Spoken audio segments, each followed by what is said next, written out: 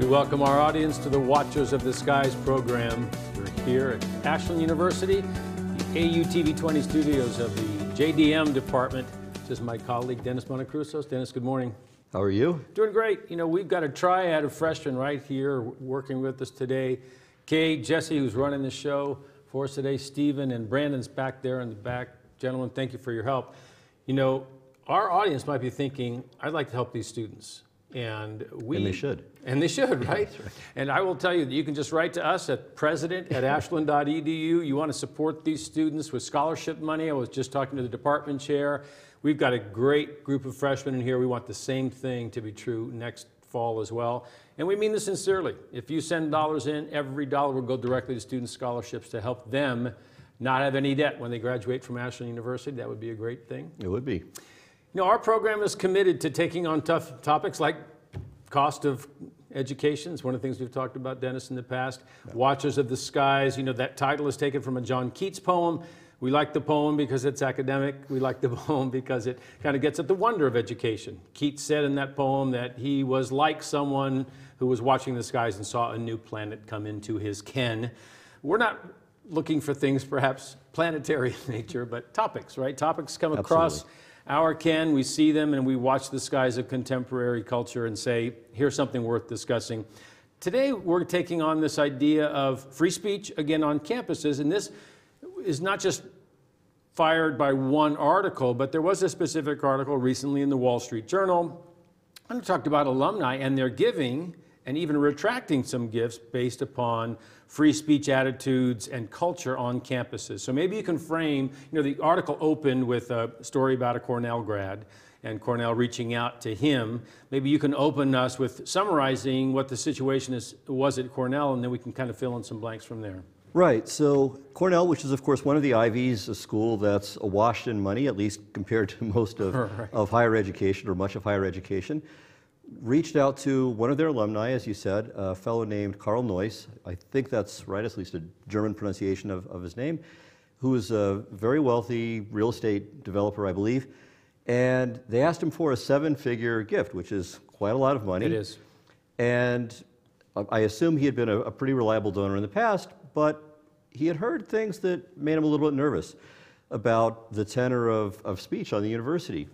So the university said, hey, no problem, come speak to our professors. And he did, and it was worse than he thought.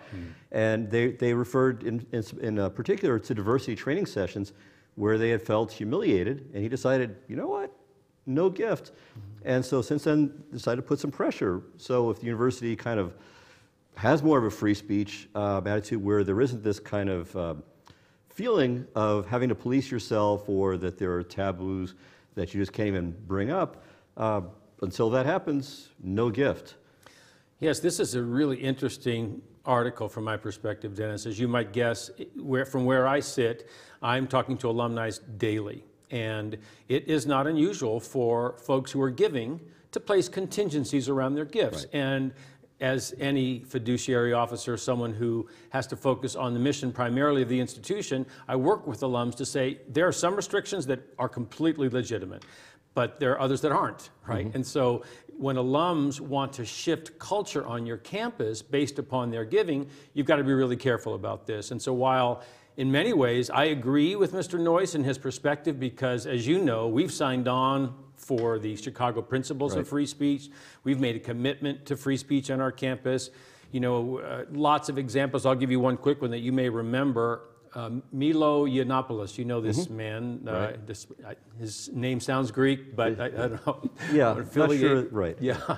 You know, he's a provocateur, and he's known as such. And so again, here's someone right in the firing line. He's at Berkeley. He announces, and then there's a riot, and say he can't speak here. He wouldn't speak here. And I remember tweeting, and I don't do a lot on social media, but I tweeted that if a student invited him, and that was the situation, you know, students had to invite someone to come to Berkeley. If a student invited him to come to Ashland, that we would not stand in his way, despite the fact that I don't agree with almost anything he says. Well, there was a firestorm in response to what I had said. But basically, what I tried to say in my defense was that we are not going to disinvite folks that are invited by students. Now, if there's a safety issue, that's a whole different story.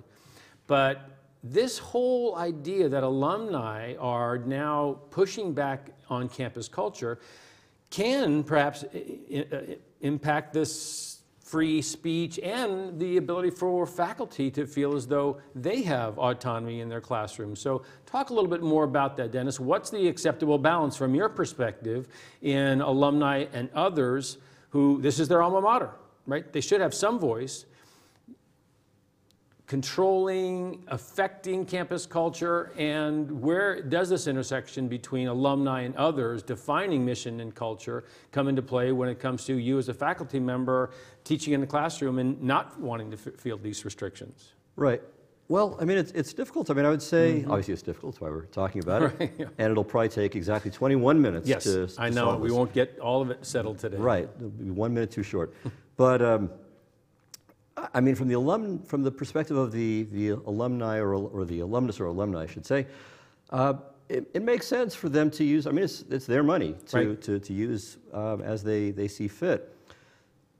What I would think would make sense would be, let's say, if the university as they understood it, right, the university that they knew, that they attended, right, if they feel that that is being taken away, if that's being pulled off, I think it does make some sense that if what they valued about the university and both what they got from it as an educational institution and what's been during the course of their giving, if they see that changing, I mean, it at least makes sense to me that they're not, let's say, trying to turn it into a place where they're exerting what they believe in a strong sense, but rather are trying to avoid its changing. And if they see it changing away from what it is that they value, then of course it makes sense for them to stop giving. It doesn't mean that the university should change. Right, or capitulate Right, to exactly. specific. Yeah, so I mean, it can be that there has to be this sort of amicable or maybe not amicable divorce of sorts, but for the alumna or alumnus, it certainly seems to make sense. Right, and you know, a parallel discussion could be had around religious affiliation. You've worked at institutions with religious affiliations. I know for certain that Catholic universities have had a number of alums who said, I will stop giving if you don't continue to perpetuate the Catholic doctrine and beliefs and ethos that was true when I was on campus. And they did stop giving. Right. And others that maybe even foster a new way of thinking on a Catholic campus through giving. So I think these are things that happen all the time. I know that the very article that you referenced actually has another alumnus, this time of MIT, right? So this donor from MIT was upset because the university disinvited this geophysicist. I didn't know the person. Dorian Abbott, was that someone you'd known before? I only heard of it in the context of this firestorm here. Okay, so he delivers a scientific lecture at the school because he alleged that a new cadre of diversity, equity, and inclusion officers was creating a climate in which faculty were self-censoring. So this disinvitation prompts the grad to withhold donations and then help to launch the MIT Free Speech Alliance, which again, from my perspective, I applaud those kinds of efforts. I think counterbalancing what I think every objective observer would say, there does feel like the pendulum has swung so far in the direction of what can I say, what can't I say, is this the right way to speak about this issue or not? You know, am I, perhaps crossing the line at some level? And it's funny because he asked for a debate between Dr. Abbott and one of the 6 new associate deans for diversity on campus. And here's what the spokesperson said. Again, this is something that we talk about a lot in our office, said that the school is grateful for their alumni, respects their perspective, but declined to comment on the specific views. Now, you're already laughing before I finish the courageous sentence. statement there, Well, yes. Yeah. Well, it's, to me, isn't it almost indicative of the culture, right? Right. Refusing to comment on the specific views.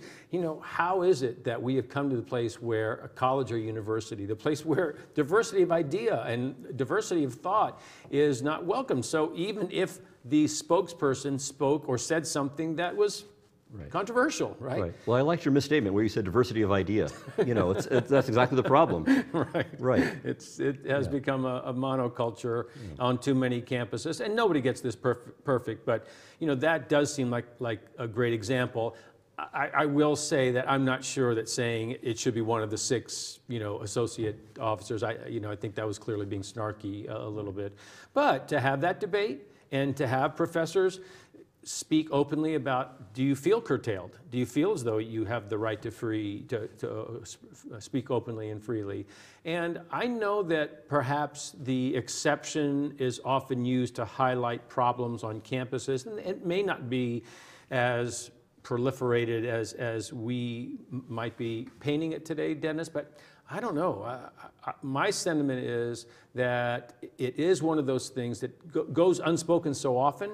Mm-hmm. And in what context can a professor say something if they want promotion, if they want tenure, if they want to be able to go to another institution and publish widely? Can they speak openly about their views if they are outside of what now might be seen as the mainstream on college campuses? Right. I think that's always been somewhat Yes. of a difficulty, that you feel like you have to jump through certain hoops to achieve tenure. Yes.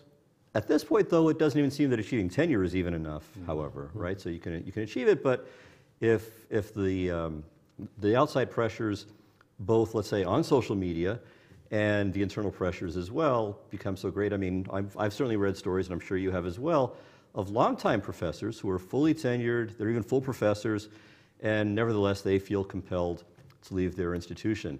I believe actually that we had him as a speaker through Zoom recently, Anthony Esselin. Yes. He left Providence College, I believe, in large part because of this kind of pressure on him, even though he was a full professor, tenured, very well respected in the broader circles that he wrote in and so on.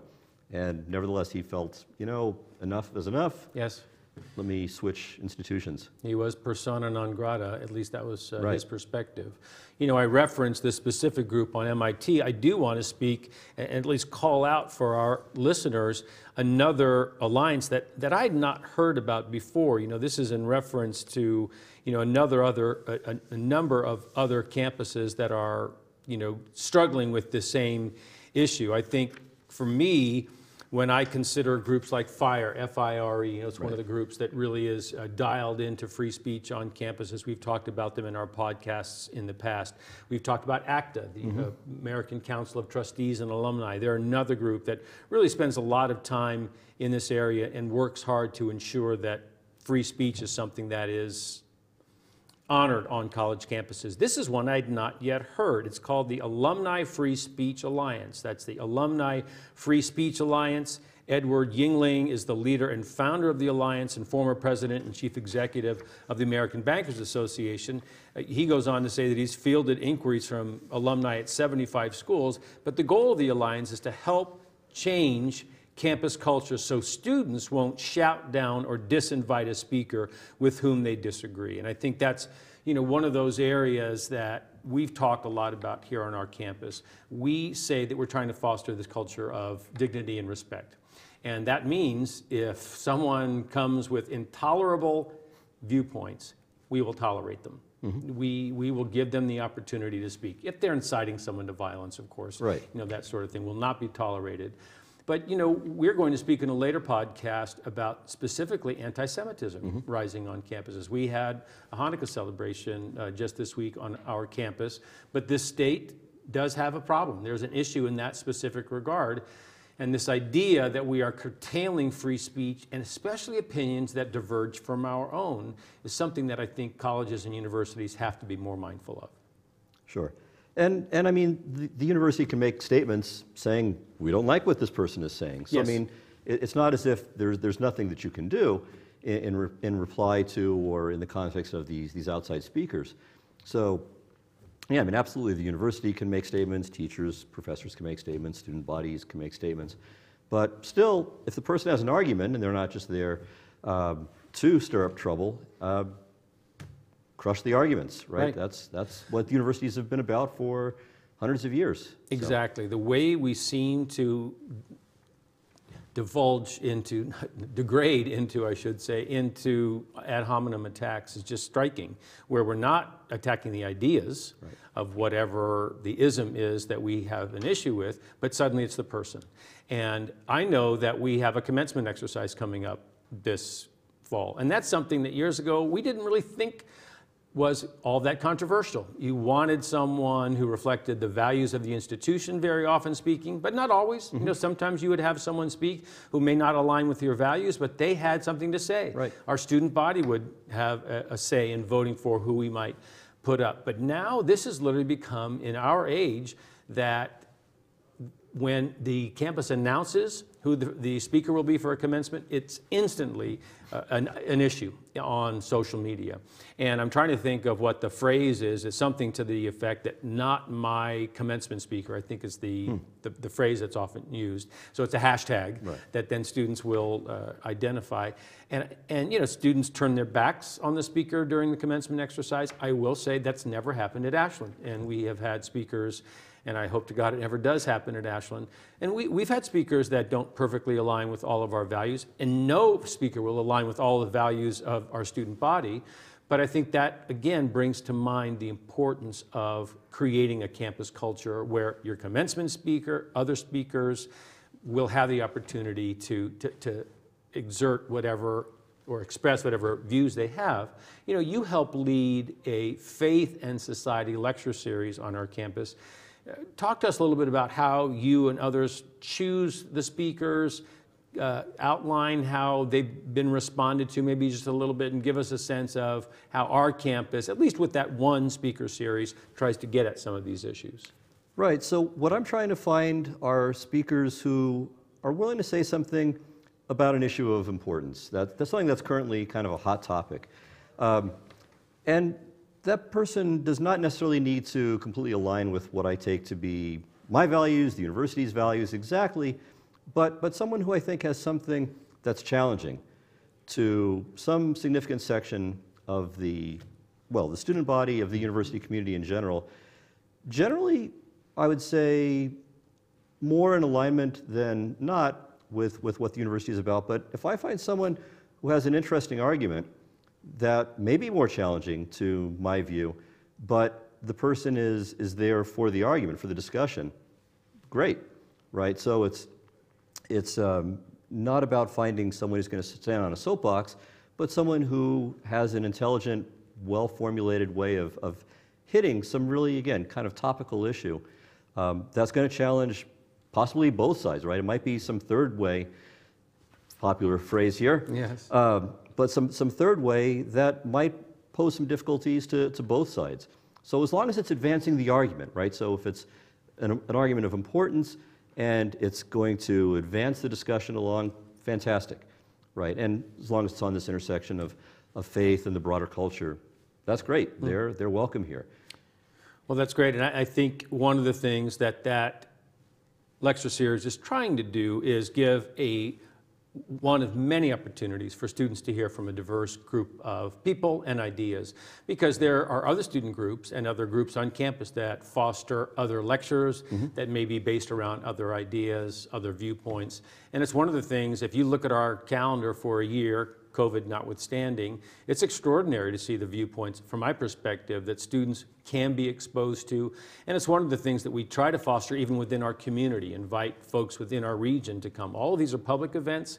If you Zoom in or visit the campus, we invite folks. And so we do want our listeners to know that. We have a really open campus from that perspective.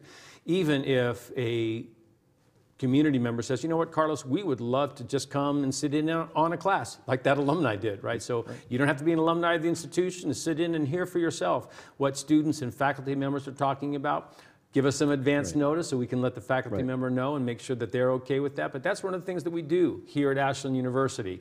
You know, we've made this commitment, Dennis, that we're trying to teach students how to think about issues, not specifically what to think about every issue, although there are some issues that we think are incontrovertible. Right. At the same time, we want to foster a campus culture where you are going to confront. And I would say even where we take it to be incontrovertible, if it can be controverted, let's try to prove our case rather than just good point. Offer an edict from on high. Kind of an intellectual humility almost, right? This idea of what issues are off limits, right? It's a settled issue. We're not going to talk anymore about X, Y, or Z. Well, interesting conversation. Dennis, thanks for the conversation. Thank you to our audience. Thank you to the young men in the studio here helping us get things done. You're listening to the Watchers of the Skies program. We look forward to you joining us next time here at Ashland University, AU TV 20, the Watchers of the Skies. Thanks for being with us.